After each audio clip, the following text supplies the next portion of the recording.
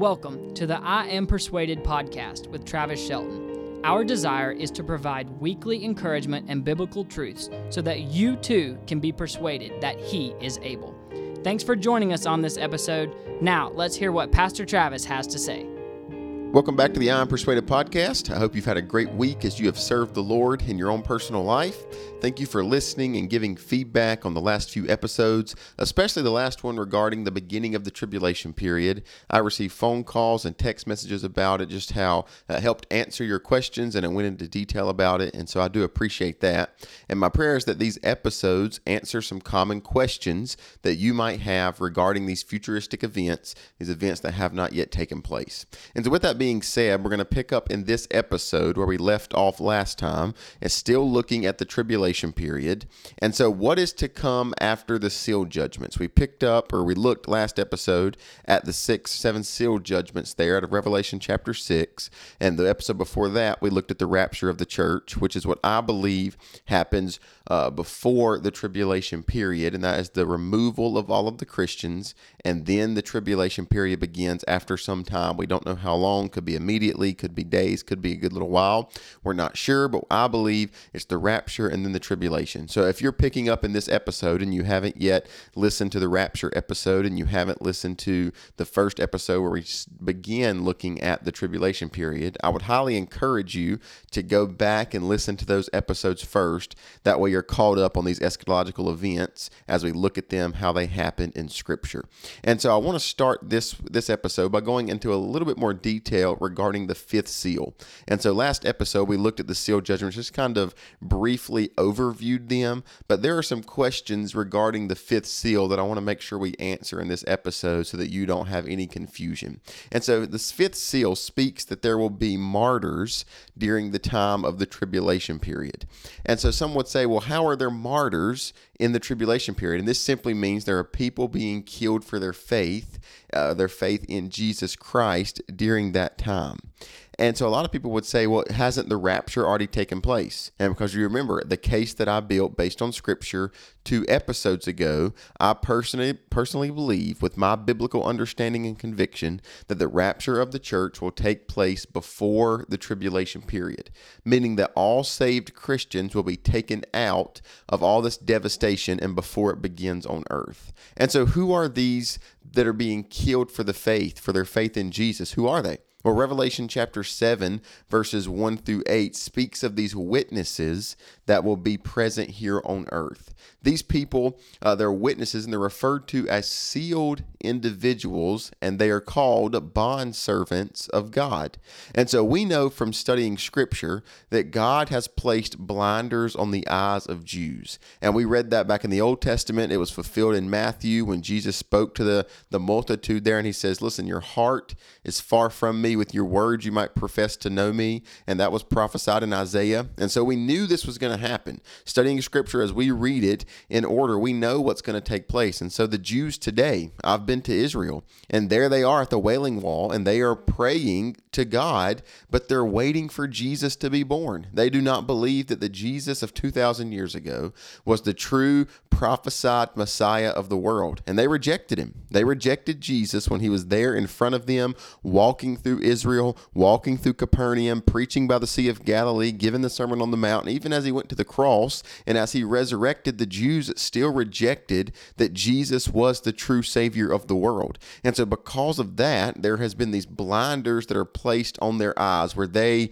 cannot see the truth. Now, when we were in Israel, we had a tour guide. His name was Ishkar, and Ishkar was a Jew. He was a traditional Jew from when he was born. He was raised a Jew, and he professed the law for a long time in his life. But as he was searching for what to do for a job, he picked up this job as a tour guide going to all of these places in Israel. And an amazing story, Ishkar said that as he would look at Capernaum and where he would see that this Jesus guy walked and taught and called Peter and healed the lame and healed the paralytic man there in the house of Peter. And as he went to Golgotha and he went to Calvary and he went to the garden tomb, he said, I got to thinking, there's no way this guy is not real. He fits the description of what the Old Testament that I believe said about him. And so Ishkar, our Jewish tour guide, he placed his faith in Jesus. And so he is a Christian Jew. And so this is not not saying they cannot place their faith in Jesus. They can. Ishkar is a living example that they can place their faith in Jesus. However, right now it's very difficult for a Jew to come to terms and see the truth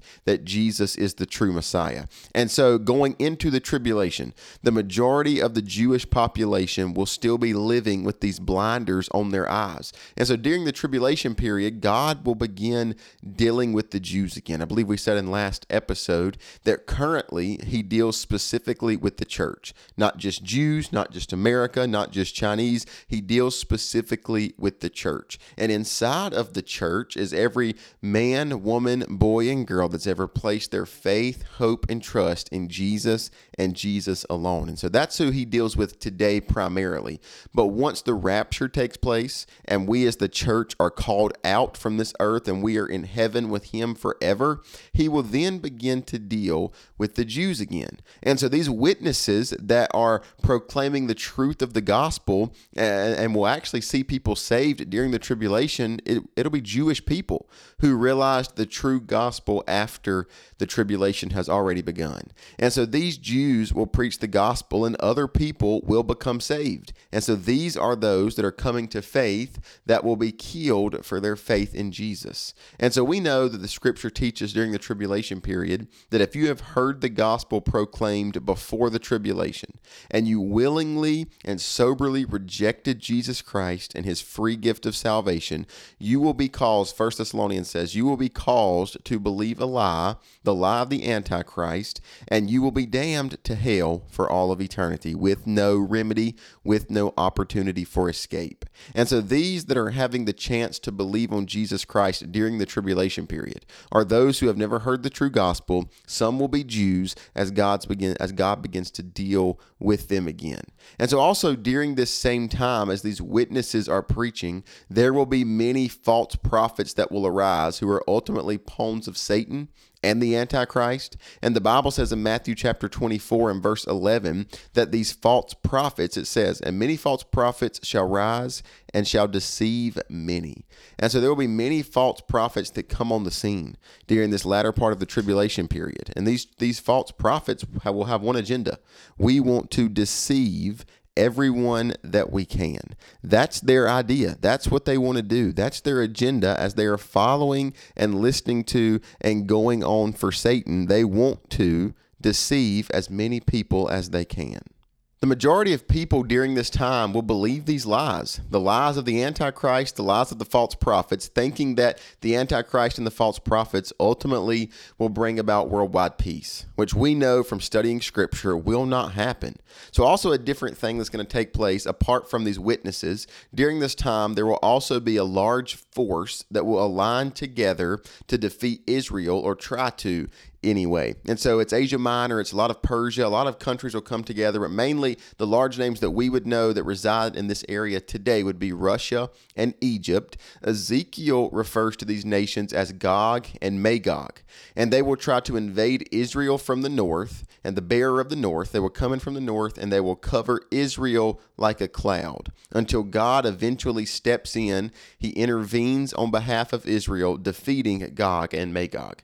The Bible says in Ezekiel chapter 38 through 39, it speaks that God will utterly destroy these nations and he will help Israel during this time. And so when God utterly destroys something, we find that throughout the Old Testament. When God speaks of utterly destroying something, there's nothing left of that nation. And so it seems as if these invincible troops will supernaturally be defeated at the hand of an almighty God during this time. They will be like a cloud that has invaded Israel. And it'll seem like these troops are invincible and they cannot be defeated by the army there in Israel. But all of a sudden will come the mighty hand of God to the aid of Israel, and he will defeat them. He will utterly destroy them, helping Israel in the process. So now we will focus on the person and the program of the Antichrist. And so the Bible splits the tribulation period typically into two equal parts. 1 3.5 years and another 3.5 years, which will be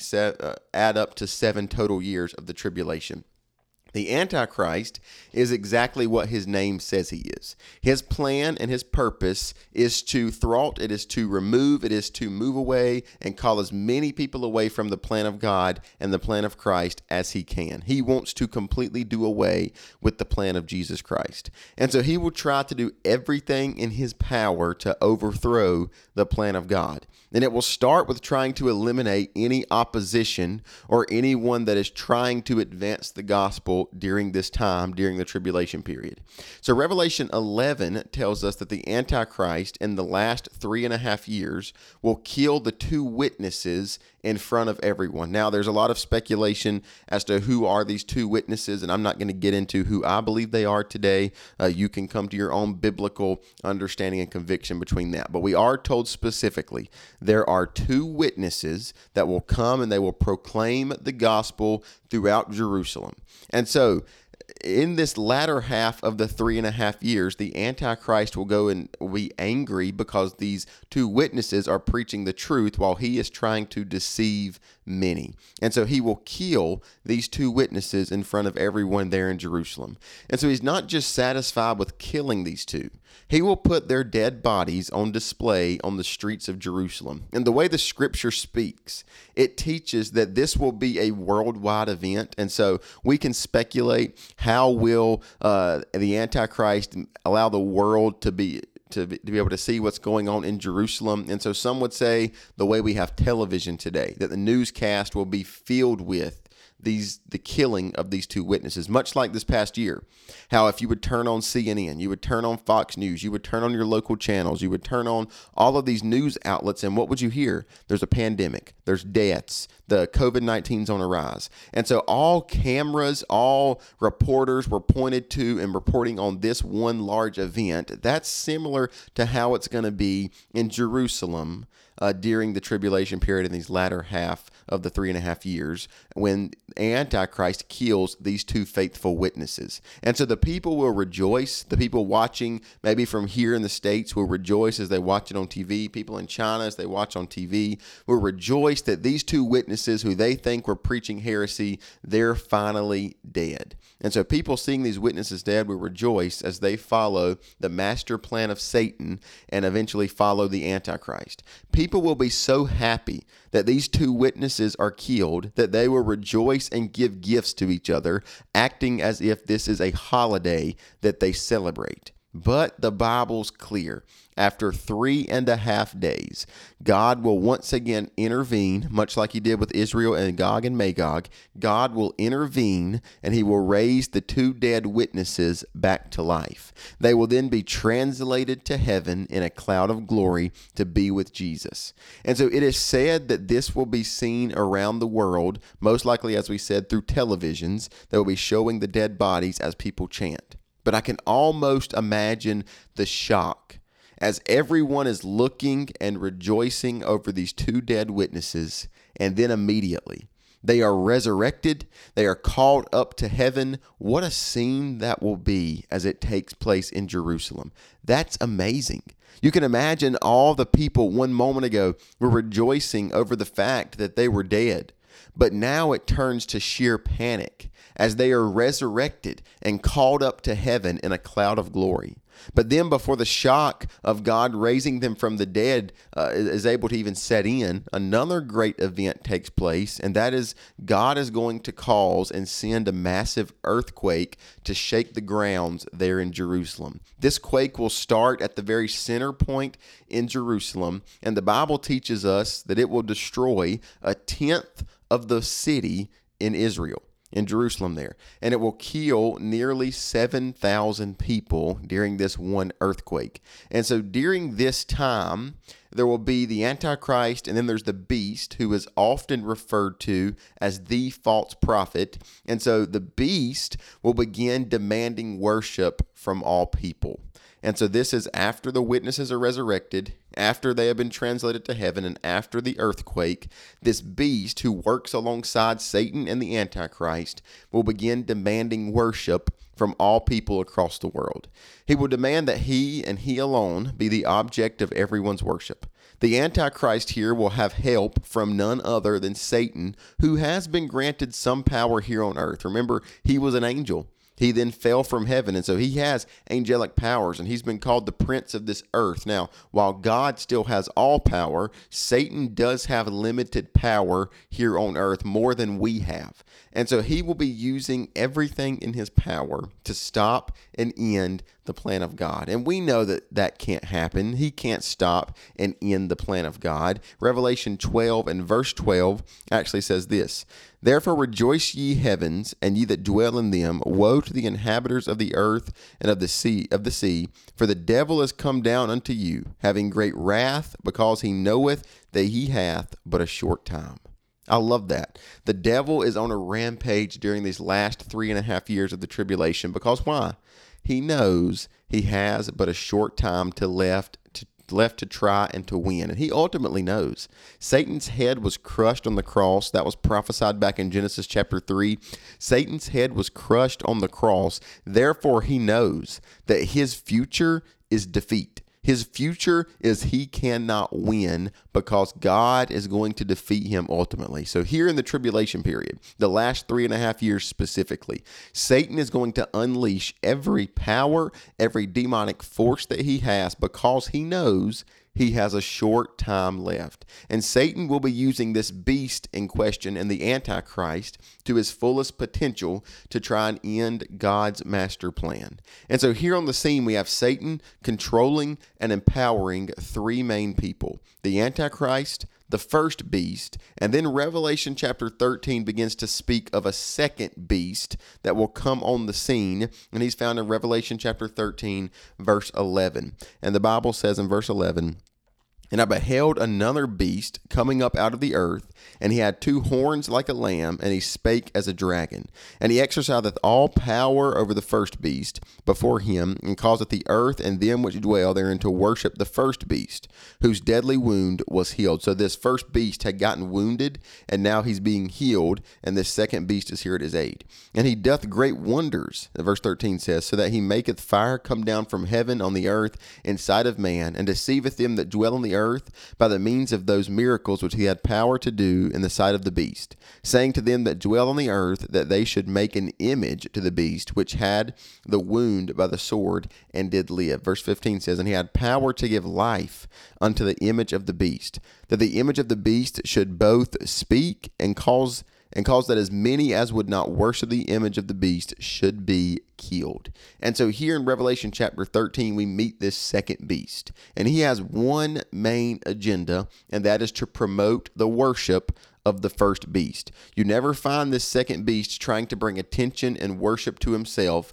He always is used to bring worship and call the people that are around him to worship the first beast. And so this first beast is blaspheming and hating God, slandering the name of God to everyone. And the second beast will have the power to bring fire down from the skies, verse 13 said. He will call fire down from the skies onto the earth. And so you say, well, why is he doing that? He's trying to show people that he has the same power or more than God, who had just raised the 2 witnesses. Because not too long ago, these 2 witnesses were dead. 3.5 days passed, they resurrected, and they're translated into heaven. But now he's trying to show the people that are following him, hey, I have more power. Watch what miracles I can do. I can call fire down from heaven. Then he says, I'm going to go a little bit further. Let's erect a statue of the first beast that I want you to worship. And so they do that. They make this statue in the city there, and he demands people to bow down and worship it. But then it says in Revelation 13, it said in verse 14, he had the power, or verse 15 rather, he had the power to give life unto the image of the beast. And so here this second beast empowers this statue to become to life. And it says it's able to speak. Verse 15 says that the image of the beast should both speak and cause that as many as would not worship the image of the beast should be killed. And so the statue that he's erected there is now alive, and it's demanding worship as well. And if the people did not bow down and worship this beast, they would be killed. So this second beast is referred to a lot as the false prophet. And so you have the Antichrist, the beast, and then the false prophet, the second beast. And so the greatest and most wicked part of the second beast's plan is to cause everyone to worship the beast. And so now he demands here in this chapter, verse number 16, and he causeth all, both small and great, rich and poor, free and bond, to receive a mark in their right hand or in their foreheads, and that no man might buy or sell, save he that had the mark, or the name of the beast, or the number of his name. Here is wisdom, let him that hath understanding count the number of the beast, for it is the number of a man, and his number is 666. And so here's where we'll end today, speaking of this last tactic here used by the Antichrist, the beast, and the second beast, of how they're going to demand worship and demand people to follow them in these last days. It is to take a mark. He commands everyone on earth to take this mark. And this mark will be used if you want to buy and sell. If you do not receive the mark, you cannot get food, you cannot get wages, you can't get anything. So in other words, this second beast is saying, bow down or simply starve. You bow down and you take the mark, or you have no food to feed your family. You bow down and take the mark, and you can't you can't earn any money. You bow down and take the mark, or you're going to get killed. And so this mark can be placed either on their right hand or on their forehead. And so once the mark is taken, man becomes a slave to the man of sin during the tribulation period. The mark will either be the name of the beast or the number that he goes by, which is 666. And so those that refuse to bow down will face severe persecution and even death, because they will not bow down to this man of sin and follow him. Taking the mark of the beast is a ticket. It's a guarantee to separation from God forever. That is, I'm identifying as an identifying token that this person has agreed to follow Satan and the Antichrist, and they will forever be damned to hell with no remedy. This is where we'll end this episode today. We've covered a lot in the past 2 episodes, and I don't want to overwhelm you with material, so we're taking it slow, but we're going just by event, looking at what Scripture has to say, Revelation and Matthew 24 and a couple others, looking what these passages, these inspired, inerrant passages, have to say about these events in the future. And so I hope they've helped you. And so we'll go into more detail about the tribulation period, some more judgments next time about the latter 3.5 years. But we've covered a lot today. So let this cause you as a believer to rejoice that, number one, you are saved. You don't have to experience this. You will not be present for this. You are saved. You are blood bought, and you are on your way to heaven right now. And when all of this has taken place, you are in heaven. But don't let that cause you to be complacent. Let it put a sense of urgency in you, gospel urgency, so that you as saved individuals and everyone around you can go to heaven with you. You would not want to wish this on your worst enemy. Jesus died for that person at work. Jesus died for that person in your family. And so it's your job and your mission to preach the gospel to them. God's chosen you for such a time as this to preach the gospel to them. And so I would encourage you, share the gospel more fervently today than you ever have before, because if they're left behind, friend, they're going to experience this awful tribulation period, which is literal hell on earth. My words, your words could never describe how awful it will be. And so be more urgent in the gospel today. As always, I hope you have a great Friday, and God bless. Thanks for listening. If you enjoyed this episode of the I Am Persuaded podcast, please consider subscribing and share with your friends. We pray this is a blessing in your life. God bless.